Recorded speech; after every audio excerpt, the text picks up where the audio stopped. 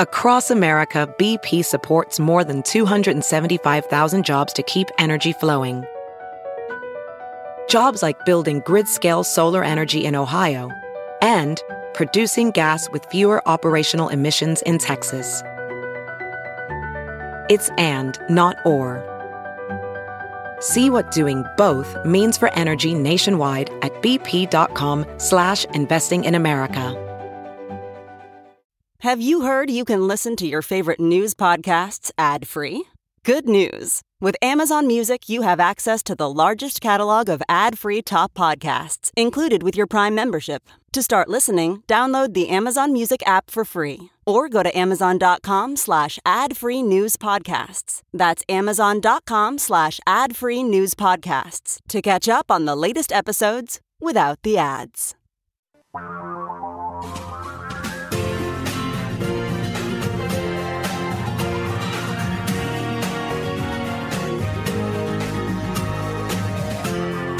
This is the Thom Hartmann Program. Welcome back. Thom Hartmann here with you. So it looks like we may be on the edge of war in Ukraine, whether it's going to be all out, all over Ukraine, or whether they're going to try and take another bite. The Russians are going to try and take another bite, this time out of the Donbass region, the eastern Ukraine, or whether they're just going to back down. We don't know. But meanwhile, the Chinese are saber rattling about Taiwan, and they've got their more and more military incursions and all these kind of things. What happens to the economy if a significant war breaks out? I mean, we've all lived through, or many of us have lived through, the Iraq War, the Afghanistan War, even the Vietnam War. But none of us, or very few of us alive today, have lived through an actual world war, a major conflict, a major international conflict that has the potential to bring down large parts of the international economic order. What would that look like?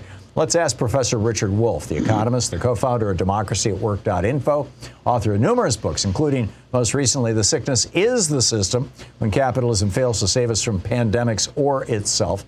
Democracyatwork.info, rdwolf with 2fs.com, and his Twitter handle is profwolf with 2fs.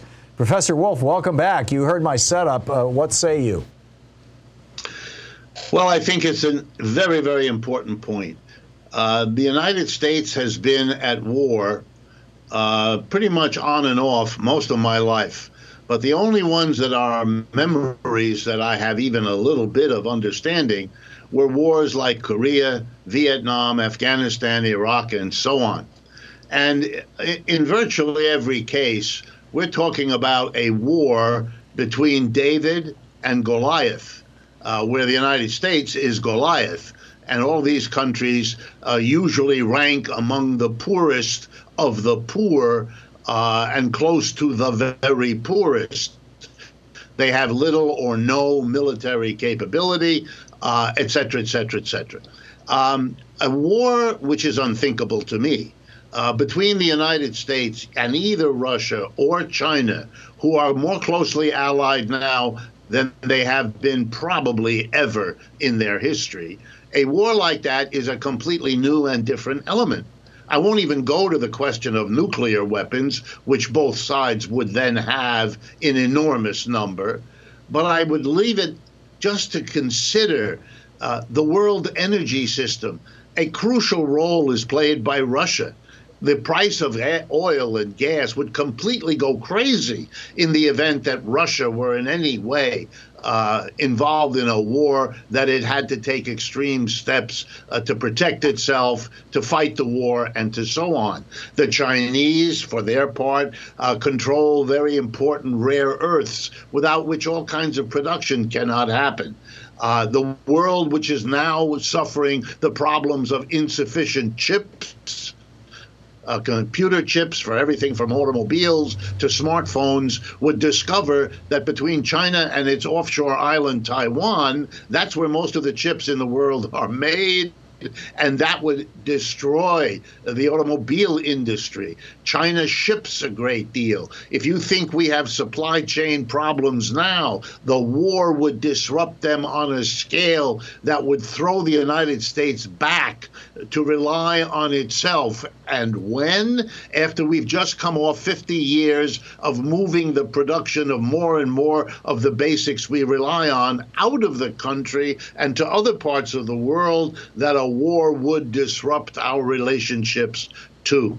So many people around the world, I'm one of them, but many, many others, see most of this stuff around Taiwan and Ukraine as a kind of made-for-TV movie politics, made to look tough or strong for each of the leaders involved, and they're playing to their mass bases. But a serious risk of a global war now over that? Ukraine, all due respect, Taiwan, all due respect, that would be so destructive of so many countries and people that even those who live in the world of the made-for-TV movie would have to have at least some skepticism.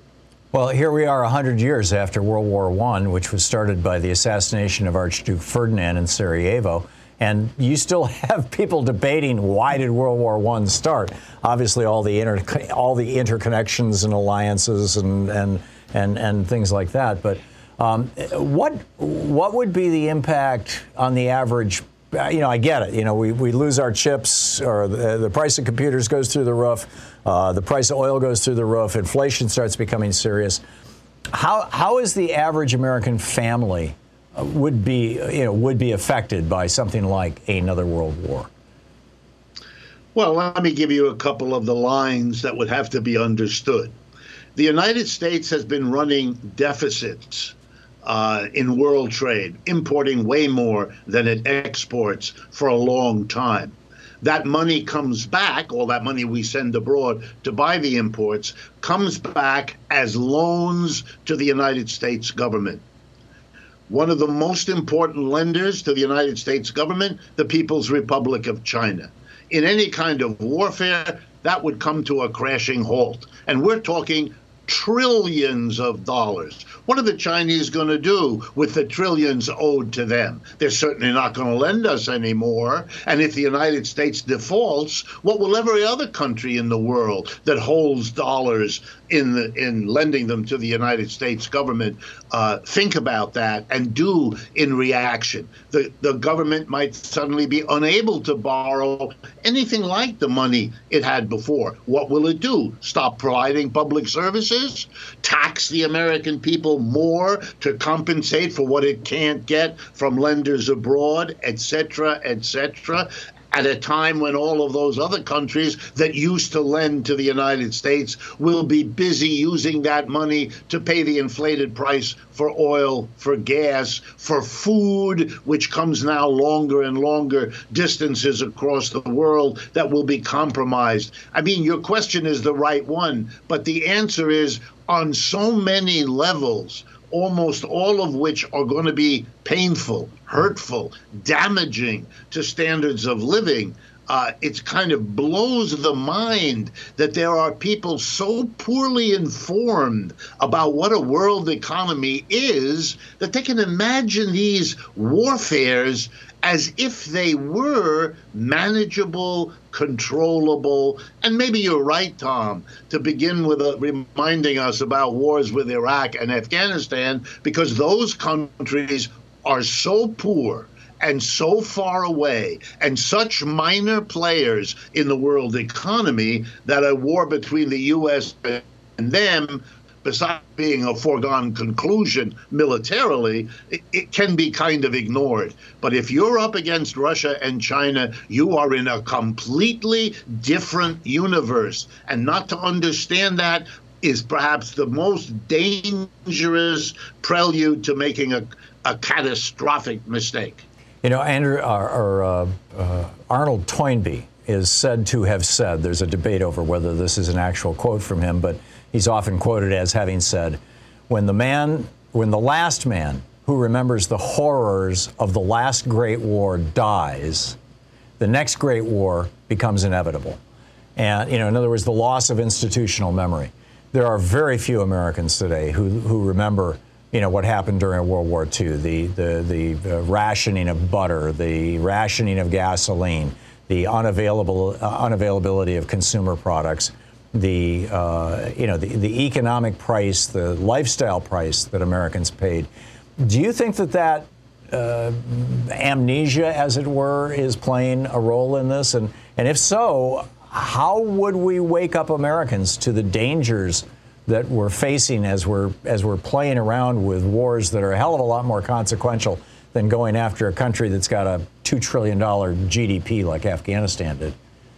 Right. No, it's a matter of education. I wish I could say something wonderfully brilliant that would solve this problem. But having conversations like this where people are sobered up about what is actually being done in terms of taking a risk here, I cannot imagine, and I have a lot of criticisms of Joe Biden, to say the least, but I cannot imagine that he and the people around him don't understand that this might be good for television and good for his base, but this is not a serious proposition because it is simply too terrible to contemplate. Yeah, which is probably why he's saying we're not sending troops in, but we'll see. Professor Richard Wolff, democracyatwork.info, Prof. Wolff on Twitter. Professor, thanks so much for dropping by. Thank you, Tom. Great talking with you. We'll be right back. Sea level rise by 2050, 1 foot? Seriously? What's this going to do to America? Johan Hari is going to drop by. He's got a new book out called Stolen Focus, Why We Can't Pay Attention. And perhaps more importantly, the subtitle, How to Think Deeply Again. We're going to get into that with a half-hour deep dive. By the way, Geeky Science, our wake-up call here. This is on sea level rise. Ocean levels along the U.S. coastline are projected to rise by an average of 10 to 12 inches over the next 3 decades. This is a new report that was released. This didn't come from some, environmental group. It came from the National Oceanic and Atmospheric Administration in conjunction with several other federal agencies. They have looked at what's going on. They're looking at satellites from outer space. They're looking at sea level rises all around the world. They're saying this is primarily driven by burning fossil fuels, as Louis DeJoy wants to buy, 90% new fossil fuel driven vehicles for the post office. But that's what's going on.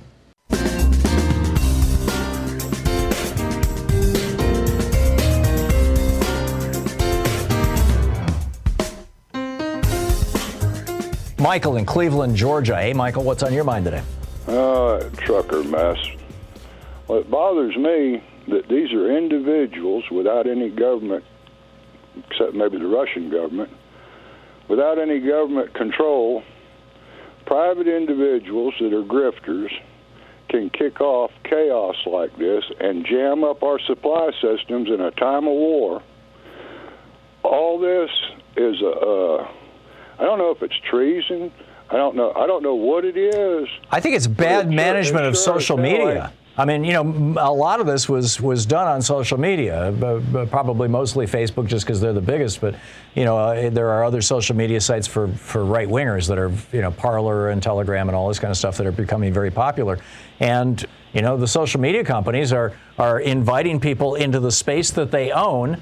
And those people are committing crimes, and the social media people are saying, hey, we don't have to do anything about this. We've got protection from Section 230.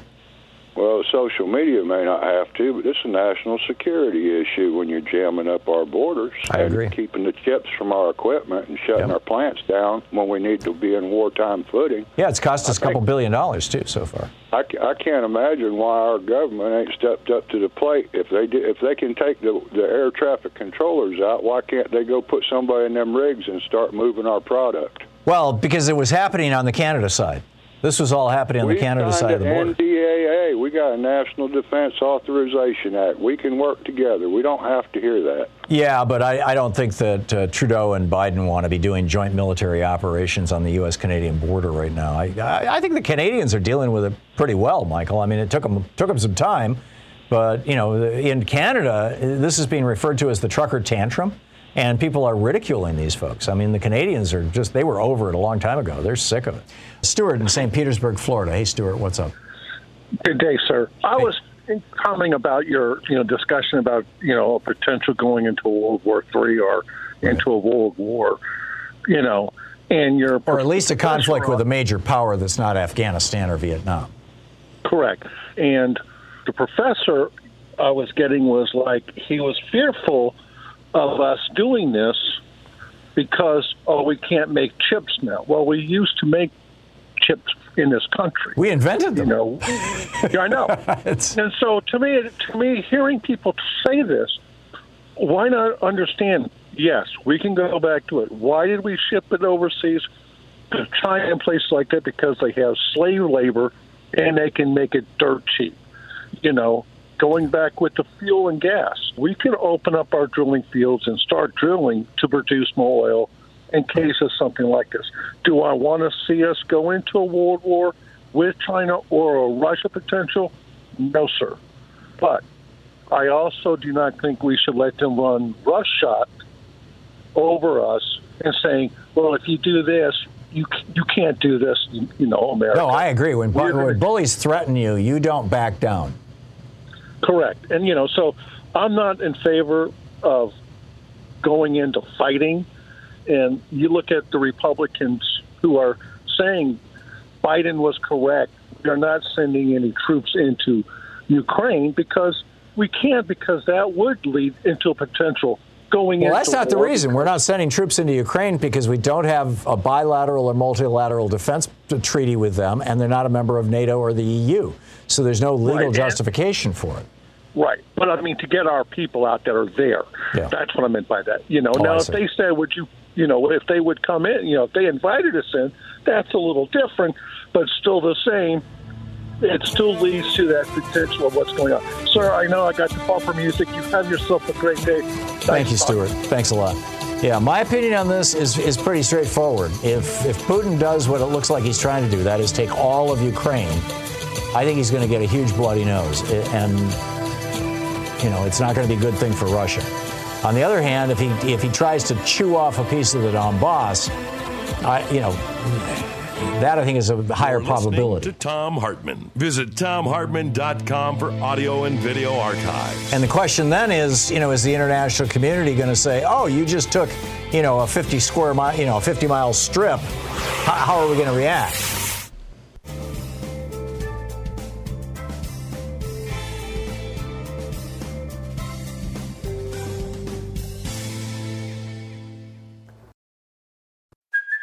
Hey, it's Kaylee Cuoco for Priceline. Ready to go to your happy place for a happy price? Well, why didn't you say so? Just download the Priceline app right now and save up to 60% on hotels. So whether it's Cousin Kevin's Kazoo Concert in Kansas City, go Kevin, or Becky's Bachelorette Bash in Bermuda, you never have to miss a trip ever again. So download the Priceline app today. Your savings are waiting.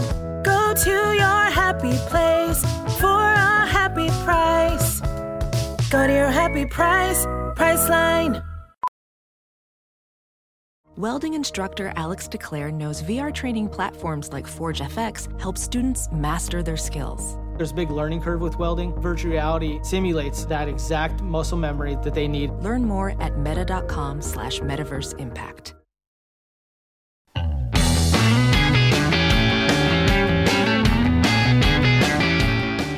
And I would add, I ran out of time there, I would add, if that's what they try to do, is just take part, the eastern part of Ukraine, I think that the response should be just as vigorous. And, which, although that may provoke them to say, well, what the hell, let's just go for the whole thing. It's one of these really, really tough situations when you're dealing with somebody who apparently is not behaving like a rational actor. Now, it may be that this is all a manipulating or a negotiating strategy on Putin's part. I don't know. But it's not good. I don't like it. It's not a good thing. It shouldn't be happening. Henry in Las Vegas. Hey, Henry, what's on your mind today? Yes, sir. I was 13 years old when World War II ended, living in occupied Holland, where we went for the last 9 months of a 5-year-long occupation. The last 9 months were just like a cave existence. No gas for cooking, no electricity, no fuel to heat the homes, 300 calories a day for food. Wow. No gasoline to bring the dead to the cemeteries. And I saw dead people laying in the streets, died from hunger. I have no time to tell you everything, but Stephen Ambrose, a famous American historian, he said, how can anybody still, if Americans ask, how can anyone still remember what happened 60, 70 years ago? Let me tell you, all of you, one thing. For those who lived through it, it is like yesterday. Yeah. I gave a class to a high school, was scheduled for 1 hour, and I was standing there without any notes, and I was able to talk for 2 hours long, and then the kids were still asking questions. The class was over 4 days later. I got a thank you note, and please come back.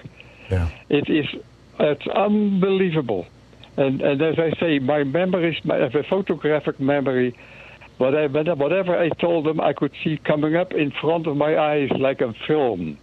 And even today, from time to there isn't a day going by that I don't go back with memories that are just involuntarily are coming up. Right. Yeah, that's called... It's unbelievable. It's unbelievable. It's called PTSD. People here in this country have absolutely no idea what it was like. Yeah. Yeah, the last generation of Americans who understood what war on this continent would be like were the Civil War veterans. And there was a substantial peace movement that came out after the Civil War. Yep. Henry, thank you for sharing that with us. That's sobering, shall we say. Thank you very much. Pat in Bellevue, Washington. Hey, Pat, you wanted to talk about the consequences of war? Yeah, I do. I went to school in London before World War II. Oh, my. So 88. Mm-hmm. And I've just written a book called Window on the World. And it tells the story of how we managed as a family, how we survived World War II, all the things we had to do, things we had to eat. And it's my life story. But I think Americans really need to know what World War means to every person all the time. Yeah. And your story just about diet of people really rings true with me, because I grew up virtually vegetarian. We didn't have any meat in World War II. The rationing was 4 ounces of meat a week. And you're probably healthier because of it. Well, yeah. Now, here I'm at 88. This is my 5th book in 2 years.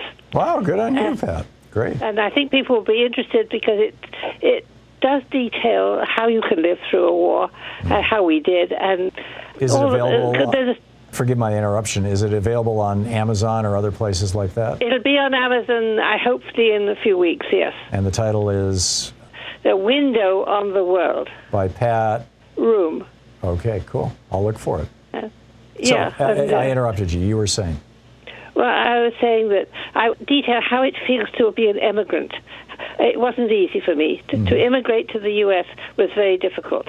And I think people need to know that people don't do this lightly. It's a very traumatic event for many reasons. But then also I've got a lot of the things, my reaction to arriving in Seattle. I was told that, the U.S. was a land of opportunity and freedom.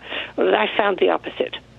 And so I detail why I felt the opposite and how difficult it was to assimilate. And even now, I have. I've been here 60 years, but I'm in a group that discusses current affairs. I'm trying to get through to them that in where I grew up, you could agree to disagree. And the problems of Americans that say, he thinks that's all, that I'm not going to be friends with him anymore. I can't talk to him because he doesn't believe in me. And that's not true. Yeah. You should agree to disagree, and you should say, tell me why you feel that way. Right, which goes back to seeing the essential humanity in everybody. Well, yeah, and I mean, it's not a pro-U.S. book, but it does I hope to throw some light onto people of how they behave. And is this reasonable? And because I was bombed for 6 years, I escaped death twice by 100 yards. And so you look back at it and you say, I mean, please don't send me the airplanes overhead are painful to me. The Blue Angels are a misery. I want to be out of town. Right. But so people should. I think people realize what war does for your whole life. Yeah, it is a scar that never goes away. Pat, thank you for sharing that story, and I'll look for your book. Thank you. John in Tampa, Florida. Hey, John, what's on your mind today? Yeah, Tom, you were talking about the Vietnam War not being a major war. Well, no. Hang on just a second. What I was saying about Vietnam was we went to war with a country that did not have the ability to economically cripple us. Not economically, but I mean, I was there. When we invaded Cambodia, we had a secret war in Laos. We were bombing the hell out of North Vietnam. Those countries share a border with China. I'm surprised that Chinese did not intervene in that war. China was broke at that time. Yeah, China had a famine in the 60s where I think it was 15 million people died of famine. Yeah, they still had a huge army, though, of so-called volunteers. I mean, they intervened in Korea. I mean, and we weren't even that close to their border, as in Laos, where we were carrying on the secret war and bombing the hell out of North Vietnam. I mean, if China was bombing Mexico along our border, we would have intervened in 30 seconds. Yeah. So I feel like, Vietnam veterans have got such a bad rap over the years. Oh, I didn't mean it that way anyway, John. I have so much respect for people who went to Vietnam, particularly knowing, especially in the later years, that we had been lied into that war. We have to honor our Vietnam veterans. My point was not that war was not a terrible war, a brutal war, a war that Richard Nixon extended, starting in 1968, committing treason to extend. My point was that if we go to war with China or Russia, they both have the ability to manipulate the world economy in a way that will affect every single American family immediately. Vietnam did not have that power. Iraq did not have that power. Afghanistan didn't have that power. And back in 1951, North Korea didn't have that power. So there's not a person living, or very few people still alive, from the World War II generation, from the 40s, who remember what it was like to go into a war in a way that fundamentally alters the American economy. We lost 56,000 people, which is a horror. We pissed away, in today's dollars, hundreds of billions, probably trillions of dollars in that war. We lost international prestige. We committed a mass murder. We murdered over 2 million South Vietnamese, or Vietnamese in general, for no good reason. We invaded a sovereign country, two of them, Cambodia and Laos, without being invited. All those things are absolutely true, but none of it had a direct impact on, your average American family. And that was my point. A war with China or a war with Russia, we will all know about, because things will happen. Your bank loans will be affected. Your price of food will be affected. Your price of fuel will be affected. The economy will go nuts. You will probably see, and this was not even possible back in the 60s, but and 70s, you will probably see also basically online warfare. And, all of those things together, I think, make the possibility of this war a very different thing. That was my point, John. I mean to disrespect you, and if that came across that way, I apologize to you personally. Oh, that's okay. I get it. I mean, we just have Vietnam vets have gotten such a bad rap over the years. When I got back, I was told by the VA people that, you really weren't in a war. That was just, a little conflict. It wasn't to me and my buddies. It wasn't a little conflict. Whoever told you that was full of crap. I think that was terrible. Yeah. That's terrible. John, thank you, and thank you for your service to our country.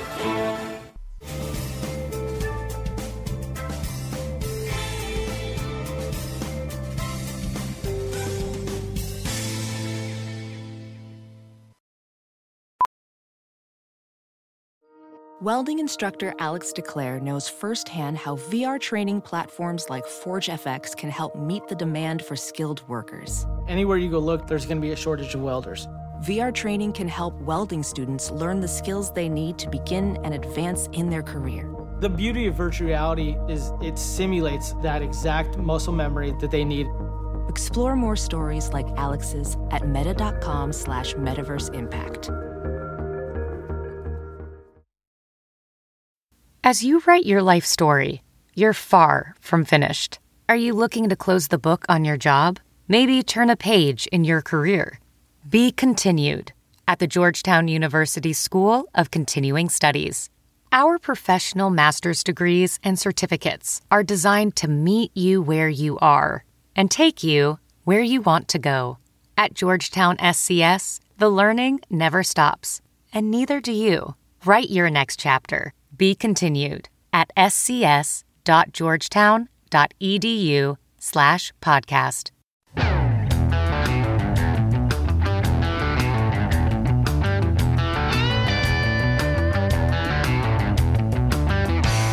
So have you noticed that you're a little distracted and have a hard time focusing and things just seem to be flying all over the place? And yeah, I totally get that, by the way. Let's do a deep dive over the next 30 minutes here with our conversations with great minds today. Johan Hari is on the line with us. He's the author of a new book called Stolen Focus, Why You Can't Pay Attention and How to Think Deeply Again. Johan is a journalist. He's the author of 3 books. This is his most recent. He's also studied social and political science at King's College, Cambridge, and graduated with a double first. StolenFocusBook.com is the website. Johan Hari 101 is his Twitter handle. Johan, welcome back to the program. It's been a while since we talked. Tell us what started you down this path of this book. Well, I noticed that with each year that passed, things that required deep focus, like reading a book, having deep conversations, watching long movies, were getting more and more, for me, like running up a down escalator. You know what I mean? I could still do them, but they were getting harder and harder. And I noticed this seemed to be happening to pretty much everyone I knew. I was particularly worried about the young people in my life who often seemed to be kind of whirring at the speed of Snapchat, where nothing still or serious could touch them. So I decided to really deeply investigate, is something new happening to us? If it is, what is it and what can we do about it? And even very early on, I was really struck by some of the changes that have happened. For every one child who was identified with serious attention problems when I was 7 years old, there's now 100 children who've been identified with that problem. The typical American office worker now focuses on any one task for only 3 minutes. So I wanted to understand, how do we get our brains back? What's happening here? So I went on a really big journey over 3 years all over the world. I interviewed over 200 of the leading experts on attention and focus, from Miami to Moscow to Melbourne to Montreal, and not just cities that begin with the letter M. I don't know why I was so alliterative there. And I learned there's scientific evidence for 12 factors that can make your attention better or can make it worse. And loads of the factors that can make your attention worse have been hugely rising in recent years. They include some aspects of the tech we use, but they go from the food we eat to the sleep we don't get to the way we work. And I learned our attention didn't collapse. Our attention has been, but once you understand these 12 causes, we can begin together to get our brains back. Well, let's walk through them. I'm not sure how you would rank them, but start at the beginning. Well, let's start with one that I think will be playing out in the lives of pretty much everyone listening. I went to interview Professor Earl Miller, who's one of the leading neuroscientists in the world. He's won some of the biggest neuroscience prizes. And I interviewed him at MIT. And he said to me, look, there's one thing you've got to understand about the human brain more than anything else. You can only consciously think about 1 or 2 things at a time. That's it. This is a fundamental limitation of the human brain. The human brain has not changed significantly in 40,000 years. It ain't going to change on any time scale any of us are going to see. You can only think about 1 or 2 things at a time. But we've fallen collectively for a mass delusion. The average American teenager now believes they can follow 6 or 7 forms of media at the same time. So what happens is scientists all over the world have got people, not just teenagers, older people, into labs and set them up so they think they're doing lots of things at the same time. And when they do that, they always discover the same thing. You're not doing more than one thing at a time. You're juggling very quickly between your tasks. And it turns out that comes with a really big cost. The technical term for it is the switch cost effect. When you try and do more than one thing at a time, you will do all the things you're trying to do much less competently. You'll make more mistakes. You'll be less creative. You'll remember much less of what you do. And when people hear that, when I first heard that from Professor Miller, I thought, okay, I get that, but surely this is quite a small effect. In fact, the research on this is quite shocking. I'll just give you 2 quick examples. One study by Professor Larry Rosen found that if you receive 8 text messages an hour, which doesn't sound like very much to most of us, that diminishes your brain power for the main thing you're trying to focus on by 30%. I would argue most of us are losing that 30% most of the time. Or think about a different study. Hewlett-Packard, the printer company, got a scientist in to do a small study backed by a wider body of evidence. And what this scientist did is he split their workers into 2 groups. And the first group was told, just do whatever your task is, you're not going to be interrupted. And the second group was told, do whatever your task is, but you're going to have to also answer a heavy load of email and phone calls, so pretty much how most of us live these days. And at the end of it, they tested the IQ of both these groups. The group that had not been interrupted scored, on average, 10 IQ points higher than the group that had. To give you a sense of how big that is, if you and me got stoned now, Tom, if we smoked cannabis together, our IQs would go down in the short term by 5 points. So being distracted is twice as bad in the short term for your intelligence. As being stoned. As getting stoned. You'd be better off sitting at your desk, getting stoned and doing one thing at a time, than sitting at your desk, not getting stoned and doing what most of us do, which is being constantly interrupted. To be clear, you'd be better off doing neither. This is why Professor Miller says we are living in a constant, a perfect storm of cognitive degradation as a result of this constant to try to get into what you describe in your book as the flow state, and I realize, you're not the first to use that phrase, but, where I no longer can even hear the music playing, from the speaker over there, and I'm not paying attention to anything except it always happens one area where I can consistently get into a flow state and hold it for 15, 20, 30 minutes and produce some really good prose. But I've got to shut down everything. Basically, I've got to close things on my computer. I've already turned off all the notifications on my computer and on my phone for all the apps and everything in order to get there. But I do know that, when I'm watching TV, I also, I'm checking my email. I'm looking at what's going on. and the reason I'm doing those things is because there's a dopamine rush associated with them. It's like, oh, hey, look at that. Or, hey, look at my tweet just went viral. Or, hey, there's literally a neurochemical reward system for being distracted. I think that's true, but I also think, and I think you and your listeners are particularly alert to this, there's a biological contribution to this, but actually there's a huge environmental contribution to this. At the moment, we're living in what Professor Joel Nigg, one of the leading experts in children's attention problems, said to me we might want to call an attentional pathogenic environment, an environment that is undermining the ability of all of us to pay attention. And if you look at the 12 causes that I write about in my book, Stolen Focus, that are harming our attention, which include tech, some aspects of our tech, but go way beyond it, I think what you see is we need to tackle these problems at 2 levels. I think of them as defense and offense. So there are lots of things we can do as individuals to defend ourselves and our children. And a quarter of the book is about what's happening to our kids. And you've written brilliantly in your book, The Edison Gene, about some of these questions. So part of it is about how we defend ourselves and our children. I go through dozens of things that we can do. I'm passionately in favor of them. I'll give you an example of one in a minute.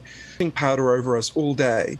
And then they're leaning forward and going, hey, buddy, you might want to learn how to meditate, then you wouldn't scratch so much. To which the logical response is, I'll learn to meditate, but screw you, we need to stop you pouring this itching powder on me. Right. So what we need to do, I argue, is we need to take the defense steps, but we also need to go on the offense against the forces that are doing this to us, from the food industry to the tech industry to the way our employment is currently structured. And it requires a shift in consciousness, because when I started researching the book 3 years ago, I blamed myself for my own attention problems. I thought, oh, you're just weak, you're not strong enough. I actually realized this is being done to us. Stolen Focus, Why You Can't Pay Attention and How to Think Deeply Again. StolenFocusBook.com. Johan Hari 101 is the Twitter handle.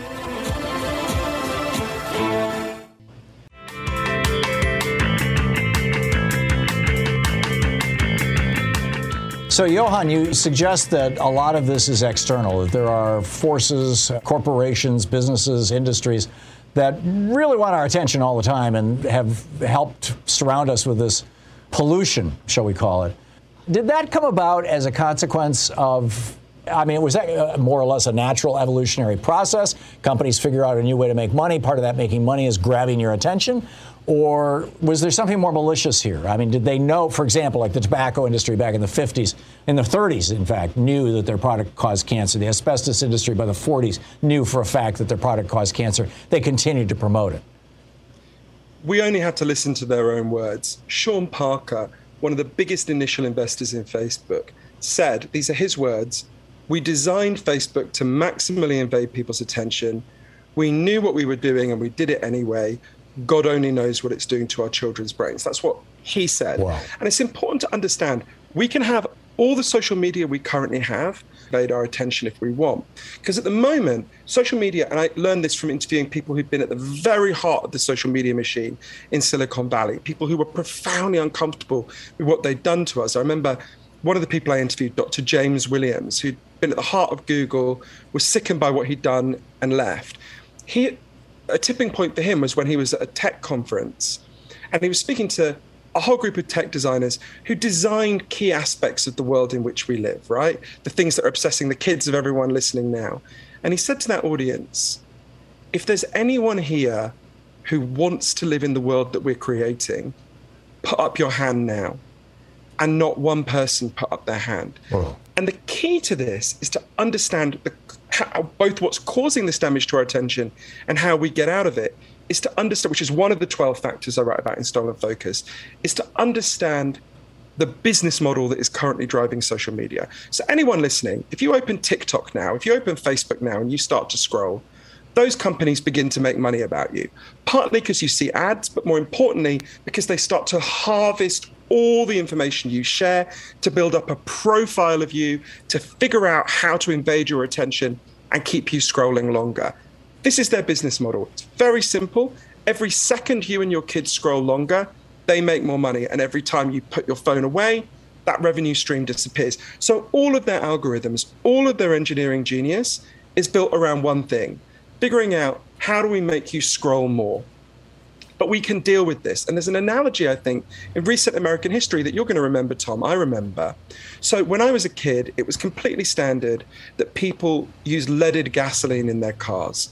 And prior to that, it was completely standard that, you'll remember it, people used to paint their homes with leaded paint. Mm-hmm. And it was discovered that lead profoundly damages people's brains, and in particular damages children's ability to focus and pay attention. So what happened? A group of ordinary moms banded together and said, why are we allowing this? Why are we allowing a for-profit company to harm our children's brains? We should, and it's really important to notice what they didn't demand. They didn't say, ban all gasoline. They didn't say, ban all paint. They said, ban the specific component in the paint and the gasoline that is causing this harm. And we can do something similar with social media. That's brilliant. That's absolutely brilliant. We'll get into the details of that in 60 seconds here. Johan Hari is with us, journalist and author of 3 books, including his latest, Stolen Focus, Why You Can't Pay Attention and How to Think Deeply Again. We'll be right back with Johan Hari. Stick around.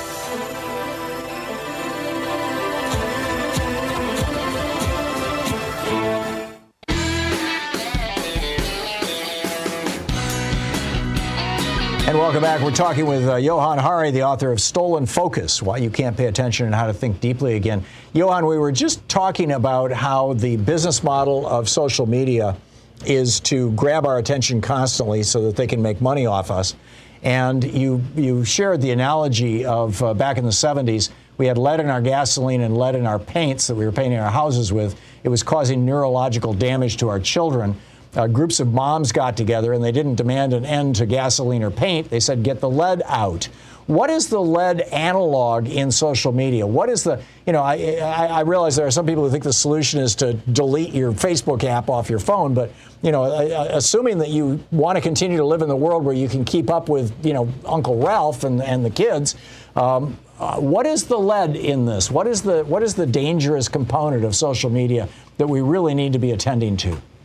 So I interviewed hundreds of experts for the book, and obviously I interviewed loads of people in Silicon Valley who'd been at the heart of this machine. I'll give you an example who I think articulated the beginning of the solution. Asa Raskin designed a key part of how the internet works. His dad, Jeff Raskin, invented the Apple Macintosh for Steve Jobs. And he said to me, look, if you want to understand how to deal with the tech component of this, of our attention crisis, the answer is very simple. You've got to ban the current business model. You've got to say that a business model premised upon surveilling you in order to figure out the weaknesses in your attention, hack them, and sell your attention to the highest bidder is just inhuman. It's like lead in lead paint. We will not tolerate it. And lots of other people in Silicon Valley said this to me. And at first, I found it quite hard to understand. I kept saying, OK, so let's imagine we do that. What happens the next day when I open Facebook? Would it say, sorry, guys, we've gone fishing? I said, of course not. What would happen is they would have to move to a different business model. And everyone listening has some experience of that, the two alternative models. One is subscription. We all know how HBO and Netflix work. We pay a small amount, we get access. Or alternatively, think about the sewers. Before we had sewers, we had feces in the street, we got cholera.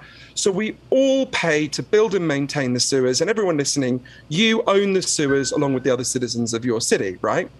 It may be that like we own the sewage pipes together, we want to own the information pipes together because we're getting the equivalent of cholera for our attention. And I would argue cholera for our politics. This is not just destroying our individual attention, but also our collective attention in ways we can explore if you like. But the key thing to understand is when you move to that different model, all the incentives change. In the current model, all the incentives are, how do I figure out the weaknesses for the companies, social media companies, is how do I figure out the weaknesses in Tom's attention in order to keep him scrolling as long as possible? How do I figure out the weaknesses in Tom's kids' attention in order to keep them scrolling as long as possible? Because you are not the customer of these companies. You are the product. Your attention is the product they sell to the advertisers. So this technology is currently designed to maximally invade your attention. But if we move to a different business model, suddenly you become the customer. They have to say, what does Tom want? Oh, turns out Tom wants to be able to pay attention. Let's design Facebook and these other apps not to hack his attention, but to heal his attention. Tom wants to meet up with people in the real world. Let's design it to facilitate that, not to keep people interacting through depressing screens, but to get there, just like the lead industry was never going to do this on their own, right? We need to change our psychology. We need to stop just blaming ourselves. This attention crisis is happening to all of us. It's happening to me. It's happening to you. It's not your fault. And we are not medieval peasants begging at the court of King Zuckerberg for a few little crumbs of attention from his table. We are the free citizens of democracies, and we own our own minds, and we can reclaim them from the 12 forces that I write about in Stolen Focus that are stealing them. But to do that, we've got to raise our consciousness, first of all. We've got to stop seeing this as purely an individual flaw, and then we've got to defend ourselves and our children as much as we can. And then we've got to take on these big forces, which include tech. That's one we talked about. Let's think about the food industry, for example, if you like. There's so many more that we could look at. And we have about a minute and a half. Give me an example. Right. So the way we eat is currently profoundly damaging our ability to focus and pay attention in all sorts of ways. I'll give you an example. The food we eat every day contains dyes and chemicals that act on our brains and our children's brains like drugs. There's a study in Britain that gave some kids water and some kids water laced with the synthetic dyes that are in our kids' food all the time, the stuff you get in the supermarket. The kids that drank the synthetic dyes were way more likely to become manic and hyperactive. Oh, that was Ben Feingold's work back in the 70s. Exactly. He did great work on this. There are these 12 factors in our environment, but we can deal with this. We don't have to tolerate our attention and our kids' attention being degraded and invaded in this way. We can reclaim our brains, but to do that, I argue we need to have an attention movement where we take on the forces that are doing this to us. Because at the moment, we're on a trajectory for this stuff to get more invasive. Think about how much more addictive TikTok is to your child than Facebook. We're on course for these things to become way more invasive. On the other, that's a race. On the one side, you've got these invasive forces. On the other side, you've got to have a movement of all of us saying, no. We choose a world where we can think deeply, where we can read books, where our children can play outside. We choose a world where we can pay attention. If we fight for it, we'll get it. Yeah, amen. Johan Hari, the book is Stolen Focus, Why You Can't Pay Attention and How to Think Deeply Again, and it is brilliant. I strongly recommend it. Johan, thanks so much for dropping by today. It's great. Cheers, Tom. Really enjoyed it. Thank you. Back at you.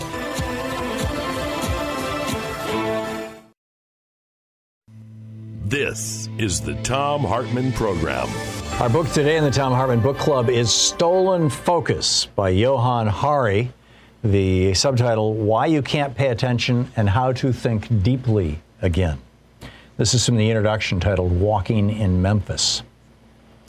When he was 9 years old, my godson developed a brief but freakishly intense obsession with Elvis Presley. He took to singing Jailhouse Rock at the top of his voice, with all the low crooning and pelvis jiggling of the king himself. He didn't know this style had become a joke, so he offered it with all the heart-catching sincerity of a preteen who believes he's being cool. In the brief pauses before he started singing it all over again, he demanded to know everything about Elvis. And so I jabbered out the rough outline of that inspiring, sad, stupid story. Elvis was born in one of the poorest towns in Mississippi, a place far, far away, I said. He arrived in the world alongside his twin brother, who died a few minutes later. As he grew up, his mother told him that if he sang to the moon every night, his brother could hear his voice. So he sang and sang. He began to perform in public just as television was taking off. So in a sudden swoosh, he became more famous than anyone had ever before been. Everywhere Elvis went, people would scream until his world became a chamber of screams. He retreated into a cocoon of his own construction where he gloried in his possessions in place of his lost freedom. For his mother, he bought a palace and named it Graceland. I skimmed through the rest, the descent into addiction, the sweating, gurning, stage jammering in Vegas, the death at the age of 42. Whenever my godson, who I'll call Adam, I've changed some details here to avoid identifying him, asked questions about how the story ended, I got him to duet Blue Moon with me instead. You saw me standing alone, he sang in his little voice, without a dream in my heart, without a love of my own. One day, Adam looked at me very earnestly and asked, Johann, will you take me to Graceland one day? Without really thinking, I agreed. Do you promise? Do you really promise? I said I did. And I never gave it another thought until everything had gone wrong. 10 years later, Adam was lost. He had dropped out of school when he was 15, and he spent literally almost all his waking hours at home alternating blankly between screens. His phone, an infinite scroll of WhatsApp and Facebook messages, and his iPad on which he watched a blur of YouTube and porn. At moments, I could still see in him traces of the joyful little boy who sang Viva Las Vegas, but it was like that person had broken into smaller, disconnected fragments. He struggled to stay with the topic of conversation for more than a few minutes without jerking back to his screen or abruptly switching to another topic. He seemed to be whirring at the speed of Snapchat, somewhere where nothing still or serious could reach him. He was intelligent, decent, kind, but it was like nothing could gain any traction in his mind. During the decade in which Adam had become a man, this fracturing seemed to be happening to some degree to many of us. The sensation of being alive in the early 21st century consisted of the sense that our ability to pay attention, to focus, was cracking and breaking. I could feel it happening to me. I'd buy piles of books and I'd glimpse them guiltily from the corner of my eye as I told myself, just one more tweet. I still read a lot, but with each year that passed, it felt more and more like running up a down escalator. I had just turned 40, and wherever my generation gathered, we would lament our lost capacity for concentration, as if it was a friend who had vanished one day at sea and never been seen since. Then one evening, as we lay on a large sofa, each staring at our own ceaselessly shrieking screens, I looked at Adam and felt a low dread. We can't live like this, I said to myself. Adam, I said softly, let's go to Graceland. What?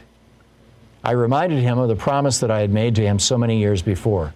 He couldn't even remember those blue moon days, nor my pledge to him. But I could see that the idea of breaking this numbing routine ignited something in him. He looked up at me and asked if I was serious. I am, I said, but there's one condition. I'll pay for us to go 4,000 miles. We'll go to Memphis and New Orleans. We'll go all over the South, anywhere you want. But I can't do it if when we get there, all you're going to do is stare at your phone. You have to promise to leave it switched off except at night. We have to return to reality. We have to connect with something that matters to us.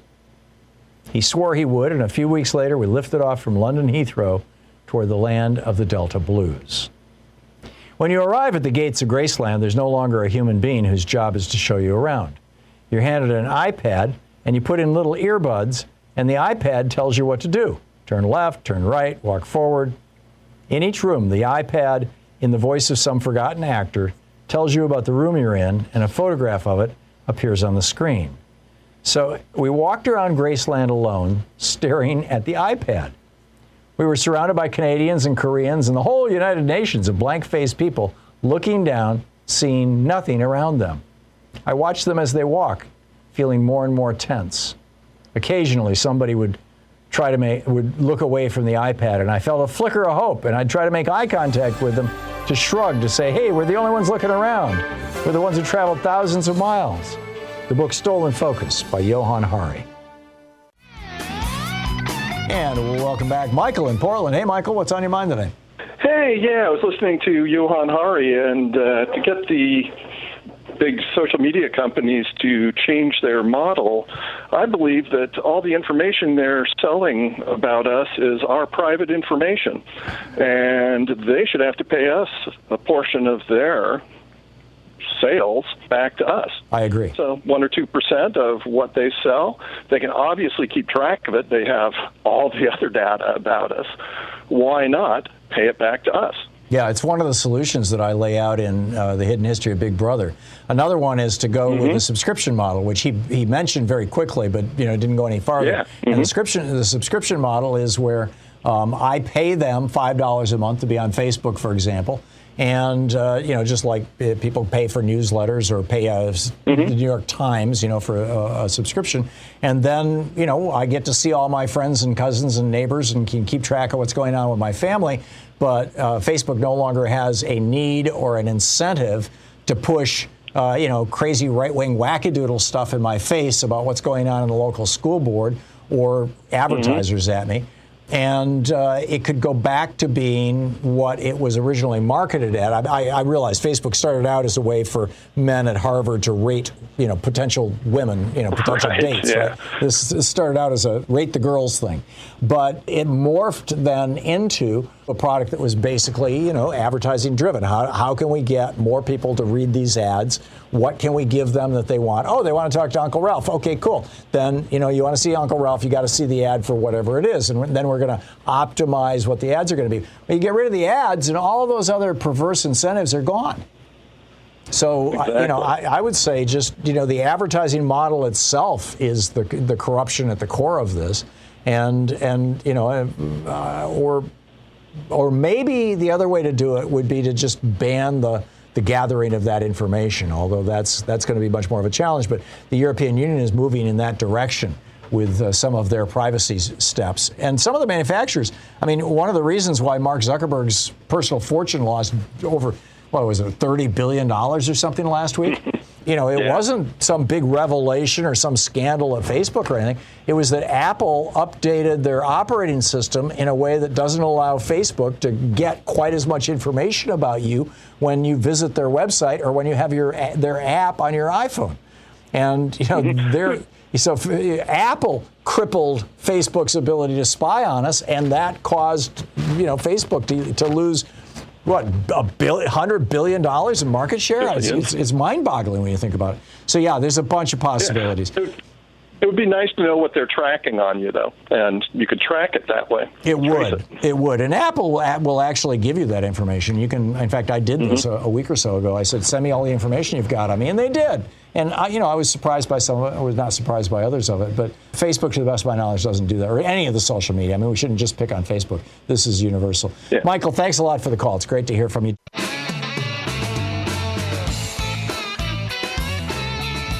And welcome back. Picking up your phone calls. Laura in Linwood, Washington. Hey, Laura, what's up? Well, I was born before World War II started. I was a child. I want to give you a few of my memories. I remember that we had, at my school, tunnels dug into the side of the hill that we had raid practices. Wow. There was no duck. There was to get into a cave. Right. Our food was rationed. My mother, she would fry potatoes and onions, and we had a garden. And it wasn't called a victory garden. It was just a garden that we lived off, and she canned and did all that. We had dark shades on our windows. My father could not drive at night with headlights. My parents went to some place where they were up high it wasn't on a hill, it was on a thing they had to climb up, and they watched for airplanes, and they had a book that showed the different bodies of the airplanes, what they looked like in the sky. Oh, so they were spotters. You must have lived on the West Coast looking for the Japanese in Oregon. spot. Yeah. Oh, okay. In Oregon. Yeah. Yeah. My dad repaired our shoes. He had some tools, and he would put new soles on our shoes. Mm-hmm. It just goes on and on. We were very aware. We were patriotic as hell. Yeah. And we were proud to be Americans. And we bought savings bonds, and we got stamps. The kids bought stamps, and we put them in a book. And when we had enough books, we could get a savings bond. And there was no new clothes. You made do with what you had. You know, everything was for the war effort. Mm-hmm. I remember something about Mother would save her excess fat because lard was used to make some kind of weapon. You know, it just always, you know, that was our whole thing about the war. Yeah, and I lost. And that's my point, Laura. I'm sorry, we're out of time, but my point was that we have, in this generation, I mean, you're fortunate to be old enough to remember that. I know my mother-in-law, who's 95, remembers it too, and my mother used to tell me stories like this. But most Americans have no recollection. This is not what happened during Vietnam, Iraq, or Afghanistan, and it could get tough. Laura, thank you so much. That was brilliant. Thank you. We'll be back same time, same place. In the meantime, don't forget, democracy is not a spectator sport. It requires all of us, and that includes you. There are so many ways to get involved. Find one. Find one where you're really passionate and get involved. It feels good, right? It's therapeutic. Tag, you're it. You've been listening to Thom Hartmann. For audio and video archives, visit thomhartmann.com.